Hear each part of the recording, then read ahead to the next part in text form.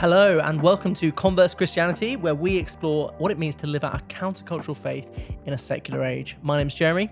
I'm Andrew. And we are both pastors of a church called Grace London in the centre of London.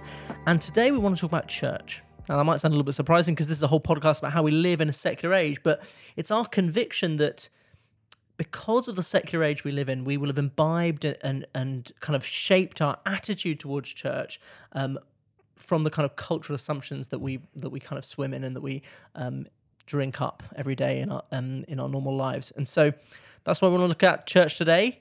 Andrew, what about you? Why does this topic matter to you?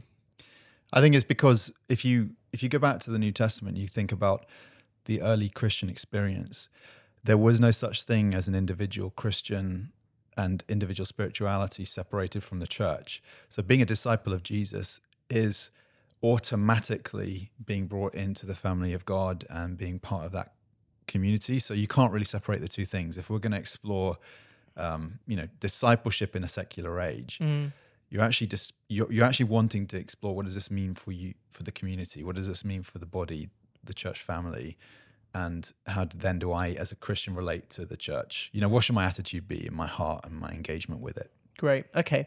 So then let's start to get into it then. How do you think our attitude to church has been shaped by the cultural context that we swim in?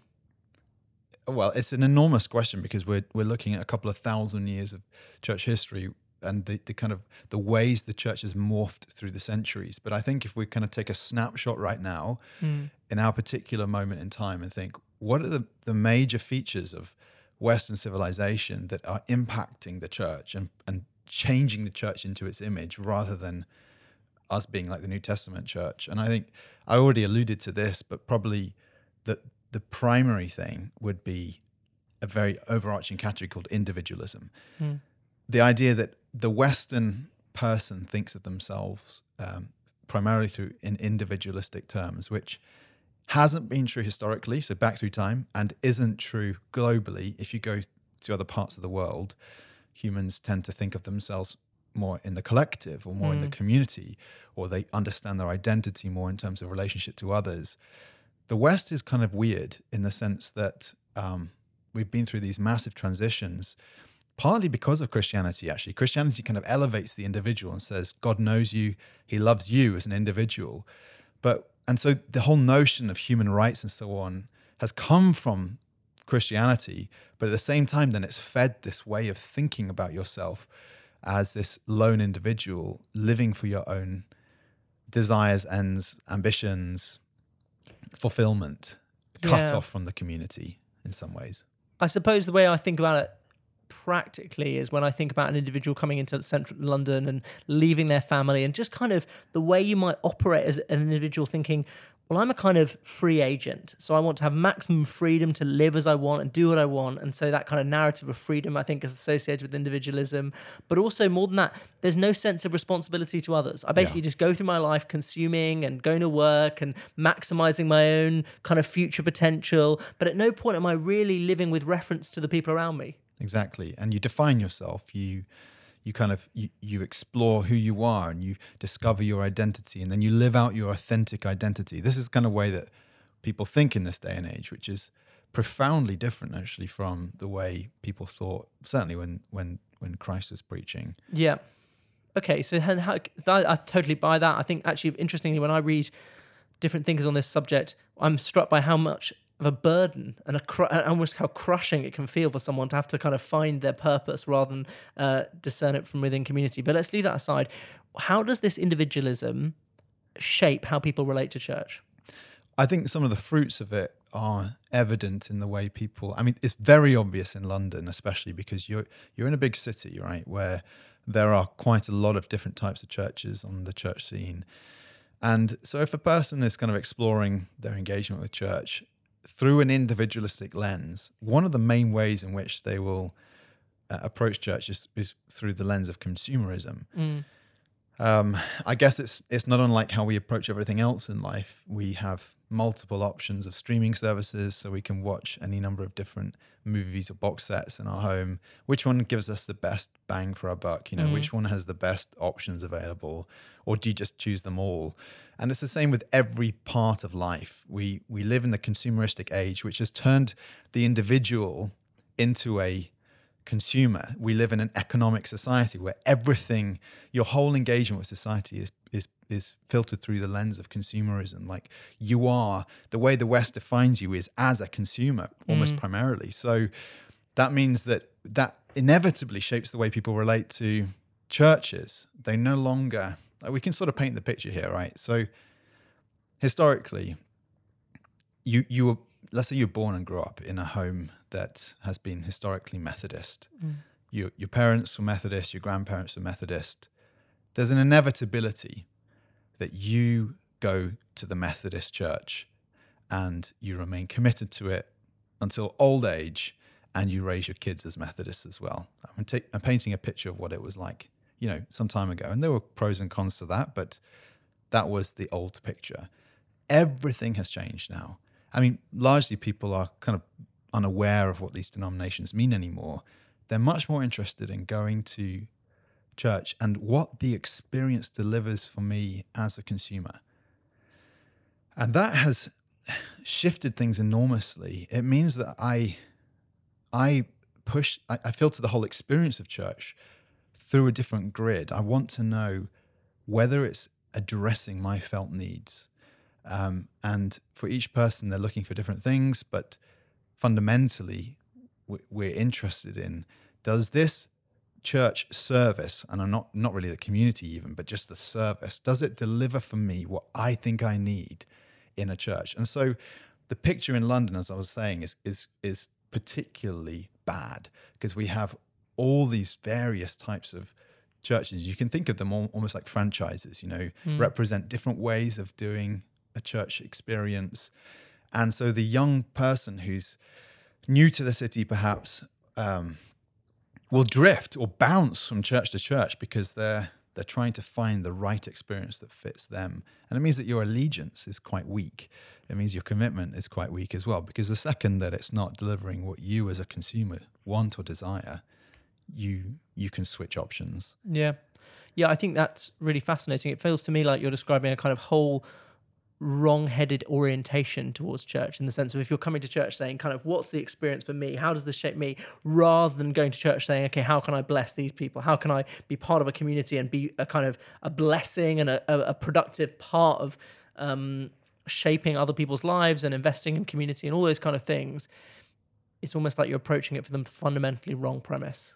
Yeah, I mean, I'm not saying that there isn't an aspect to church that it shouldn't meet certain needs that you have as a person, and there are better and worse churches as well. So it's quite difficult to tease out what is right and what's wrong about that whole approach. But I think you are putting your fingers on it there, that when somebody approaches it purely as a consumer without reference to giving, as in giving of themselves, then they are looking at it entirely the wrong way. I mean, I suppose that might also shape your whole vision of the Christian life. So you might be in danger of building a consumer, not just a kind of consumer approach to church, but actually a consumer approach to Christ. Like, give me what I want, give me my kind of spiritual high, give me my sense of purpose and meaning, give me your love, which, of course, I think God does do all of those things to us. But in a sense, you lose sight of the fact that actually the call to follow Christ involves sacrifice, involves giving of oneself. So it can never be kind of seen through this lens of kind of what's the return on investment. And essentially, you give your life. There can't be any greater backwards. Demand. Exactly. It's backwards. It's what we come to Jesus and say, what can you do for me? And really, the cross means no. He's accomplished something for us, but now he demands that we live our lives for him. So, yeah, and that's the demand, because you're part of his creation. Amen. Made for his glory. So it's kind of completely wrong-headed. But actually, when you talk to people, I mean, we engage with those people, and that's our kind of route. We engage with skeptics all the time, but I suspect most of the time they're asking the question, what can you do for me? Absolutely. And it doesn't surprise me when you encounter this attitude. It's just saddens me when you see it in people who've been Christians for some time. There ought to come a maturity where we begin to look at the world slightly different and not not just chiefly through this consumeristic way of thinking. But yeah, I'd say, as I said earlier, it's a fruit of individualism. So individualism is the big shift, I think. Kind of the ground beneath our feet has changed. But then and consumerism is one of the fruits of that. But another huge one is anti-authoritarianism. So we're living in a day and an age in which the power balances of society have been so redressed or shifted that we no longer really think of ourselves in terms of authority and submission. We think of ourselves as self-governing individuals. I think the idea of authority and submission just jars with our deepest instincts now, because it's like that desire for freedom, that the idea that anyone would put themselves over you, that's just contrary to how anyone would think about their lives. Yeah. And I'm not saying that is an entirely bad shift, because obviously authority, because it's a powerful thing, it's also a very dangerous thing. But the Bible never says that authority is an evil thing. It just says it can be used for evil ends. And obviously God has all authority in heaven and on earth. So we know that authority isn't inherently evil, but I think because we as Western individuals have cast off the shackles of authority off of us, and we so believe and idolize really democracy and equality in a way that the scriptures never lead us to a degree that the scriptures never lead us to, then the way that then begins to affect the church is it affects a person's relationship to the church. They don't really think of themselves as coming into and under the authority of shepherds in that church. They don't think of themselves as submitting to the fellow members of that church. They see themselves rather as sort of dropping in and out, getting what they need to go about their own personal mission in life. So does it top me up? Does it fuel me up? A bit like driving into a petrol station. Yeah. I don't have a relationship of submission to BP or Texaco or whoever I'm buying my petrol from. I just want to get what I need, and then I go out on with my life. Yeah, so they almost just kind of serve a function in your life, but they don't really require anything from you, except payment for their services. Yeah. Whereas I think what we're describing is a much more holistic vision, a much more kind of something that requires much more from you than just a kind of transaction like the kind of petrol garage that you describe. Yeah, and that absolutely is so hard for people in the West to get hold of. They can't necessarily, it's impossible to see the goodness of the New Testament vision when you've idolized the individual to such an extent that they are this, self-governing, independent, autonomous, authentic individual expressing themselves to the maximum. I think the New Testament would want to undercut so many of these ways of thinking. I do want to get onto the New Testament vision. I just thought one final thing I'd add to what you said there is the way that these things affect us in incredibly subconscious ways. So the average Christian probably isn't waking up in the morning going, I am a self-governing, autonomous, anti-authoritarian individual. But because that's the culture that we live in, it's kind of just shaped how we interact with authority and how we interact with groups. And it means that we naturally think of ourselves as an individual, and we're very unlikely to embrace those other responsibilities unless we grab hold of the New Testament vision, which I think we'll try and do now. So why don't you tell me a little bit more of just kind of paint the picture for me of how the New Testament differs and the picture it paints for what it means to be part of the church. Where do you begin? I think the first thing you'd want to say is that the New Testament wants to assert that you are not an individual. You're not saved purely as an individual. That first and foremost, you're saved by Christ, and that you're saved by union with Christ, which is this kind of mystical way of explaining how you're saved. It's difficult to get across in a few brief terms, but basically you get joined to Christ. It's like when you're married to a person, you're joined to him. You're no longer a kind of free radical floating, like a meteorite in space. You're now in his orbit, like a planet, right? So you're stuck to his gravitational pull, and that's good for you. And not only that, but you also now are in part of a family. Now this family goes back to the earliest pages of the Bible, right? It goes back to the patriarchs. It goes back to God speaking to Abraham on those various occasions in the early chapters of Genesis when he says, I'm going to make you the father of many nations. And so as a Christian, you're saved into this lineage and this family. And you're not, yes, you matter to God as an individual. He's called you by name.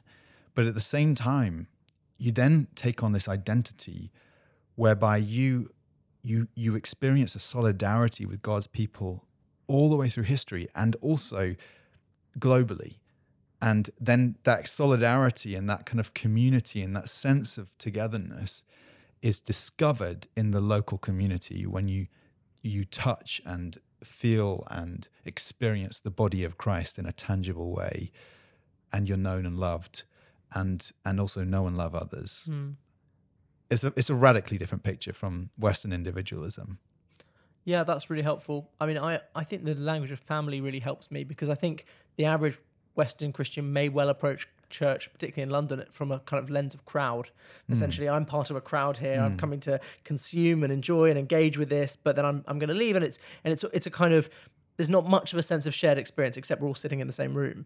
But I think the New Testament picture of family, of about sense, it has all those kind of sense of mutual responsibilities to one another. We talk about lots of one another verses all the way through the New Testament, of everything to kind of love one another, to rebuke one another. So it's a full range, but it's always about this kind of sense of communal life together, being a reflection of their new identity they have with Christ and as a community. So yeah, I'm just wondering so now we have this big vision. How does that work its way out? And how does that make the church in London, or how should that make the church in London look different? There's a number of words that could capture, I think, what this picture is, or this vision is. One word would be devotion. I think that the disciple, as you see being described and depicted in the Bible, is somebody who has this total devotion to God and to his people. And that's much more than a one-sided consumer relationship. It's something where you're actually laying down your life for others.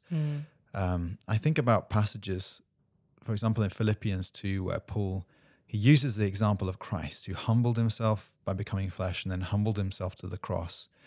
And he says that this mind ought to be ours. And what he means is that just as Jesus kind of emptied himself of glory, as it were, by taking on humanity and did it in pursuit of us, he says, if you have this mind among yourselves, you think of others as better than you. So you go into the church family, and everywhere around you, you're amazed by the wonder of these people and the way that God's at work in their lives, and you want to serve them, you want to give yourself for them.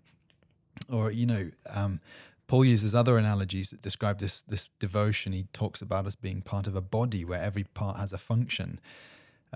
It's radically different from the kind of crowd mentality that you just described. Now, I think that there is a kind of a both and thing here to some degree, though. There is a sense in which, certainly in the book of Acts, when the early church was being described, there are times when you just see it as a great crowd of people, a great crowd of worshippers. They go up to the temple. There are thousands of them worshiping Jesus, and there's glory in that. There's something majestic about that. I don't think there's anything inherently wrong with big numbers of people all praising Jesus together. That's a wonderful and beautiful thing, and I think it magnifies who Jesus is. He's worthy of it. But then the church, when it comes down from that kind of mountaintop experience as a crowd, it then kind of dissolves into, that's a negative word, I should say, it's intentionally moves into community in the form of going into each other's homes. So in the book of Acts particularly, you see this, how they gathered in the temple and in people's homes every day. So there was this kind of rhythm of, we're all together worshiping Jesus on the mountaintop, but then we come down and we descend the mountain, we go into each other's homes and experience deep fellowship where, you know me, I know you, I correct you, you correct me, I submit to you, and you submit to me. And there's all these kind of wonderful and beautiful dynamics of power and of life transforming give and take, and these kinds of things which actually are good for you and which you're created for, rather than to be this free floating meteorite in space that unconnected to, any greater thing than you. Yeah, I think the first thing that anyone, when they're going to hear that, is going to say, if they're not used to that, is, this feels heavy. So I don't know, how would you respond to the idea that this feels heavy? It feels really attractive. They're not going to like heaven, because heaven is the culmination of God rebuilding society on earth to the extent that all sin is rooted out, and we are perfectly loving people who love Christ and love each other, and we experience all the good parts of community without any of the bad parts. You know, that's what the New Testament vision is partly about, God doing that now in anticipation of its fulfillment in heaven. So what we're calling to people too is not something that's temporary or that's just sort of momentary. We're calling people to a whole new orientation and direction and say, this is what God made you for in the first place. He made you to experience this kind of depth of intimacy, this love, this commitment that you give to others and you receive from others. And you will enjoy that eternally. And it's going to give you a sense of joy every day of your life in eternity. So come and taste a little bit of it now. Like, you know, you're not particularly fulfilled when you're chasing just self-oriented dreams. You know, you need more than that, right? I mean, you talk a lot of people come on the SALT course, don't they? And what is it that drives people to that? Isn't there a longing for community? Yeah, I think the first place that most people start, Western secular people start with, is there must be something more. There must be something more to life than just like an existential that question. Existential itch is just written throughout so many people in our culture, and we meet people like that all the time who are feeling the sense of which life cannot just be about my productive output. It cannot just be about me consuming all these different things. There must be some kind of greater purpose that comes from outside of myself. But I think then when people experience community as they start to engage with that, I think probably the thing that's two things I think would look really interesting to someone coming from outside the church. One is the level of commitment to one another. We live in a very flaky generation where people are, flaking out, oh yeah, I can't meet you, sorry, 10 minutes before their meeting or whatever. And actually the church should look radically different to that, saying, no, actually I'm willing to lay down my life for my brothers and sisters. I'm willing to serve them. And so I think that would look very attractive. The other thing that would look very attractive to Londoners is just the way the church brings together people who are radically different to each other. I was just speaking to my friend on earlier in the week who isn't a Christian, and he was just saying the thing that strikes him about the church, which is so beautiful, is the way that you can be in a community of people which are so different to each other. And think about that in racial terms, think about that in terms of people's background, class, all those kind of things. It's so attractive to a world that wants diversity in community or wants a community of people who are diverse. But actually, you look around London, and so often people are in bubbles of kind of people who are exactly like them in all sorts of different ways. So I think the church, because we have a binding affection to Christ, which supersedes all those other things, should look radically attractive to the secular person. Absolutely agree. And therefore also what might on the outside appear intense actually becomes, it's one of those things that basically it delivers what you put in. So certainly that's been my experience. If I have a casual relationship to a community, I'll sit on the fringe and I won't particularly receive much from being part of that community. But if I throw myself in with both feet and begin to really take the teaching of Christ seriously, all those instructions that you referenced, the love one another, the one another commands that are all the way through. There's like 30 or 40 of them, isn't there, in the New Testament? They go from love one another, rebuke one another, teach one another, exhort one another, encourage one another, bear with one another in love. Just, it goes on and on. If you take that stuff seriously, you suddenly find that this is one of the most fulfilling and purposeful ways of living, I would say. Yeah, and I think also it just speaks to the deep human desire to be loved and to be loved, and that's not, I don't think that's a one-way relationship. Actually, really, all of us want to be in those kind of mutually loving, fulfilling relationships. And so I think again it speaks to that great itch and desire for love that I can see all around us in our culture. It's just that most of the time people channel that romantically, and actually I think if you find a place in a community of people who are genuinely like pouring out their lives for one another, serving each other, etc., then I think that would speak to some of that itch. That would scratch quite a lot of that itch, even before you start talking about romantic relationships. Yeah, very good. Okay, well, I think that's all we've got time for tonight. Today, we're going to leave it there. It's not the night. It's not the night. This is not the night. I don't know why you said the tonight. middle of the night. I'm just, I don't know, channeling. You're tired, aren't you? Yeah. Ready for bed. Exactly. 3:46 p.m. Okay, great. Thank you very much, everyone. We'll see you next time where we discuss what it means to follow Christ in a secular age. Thank you.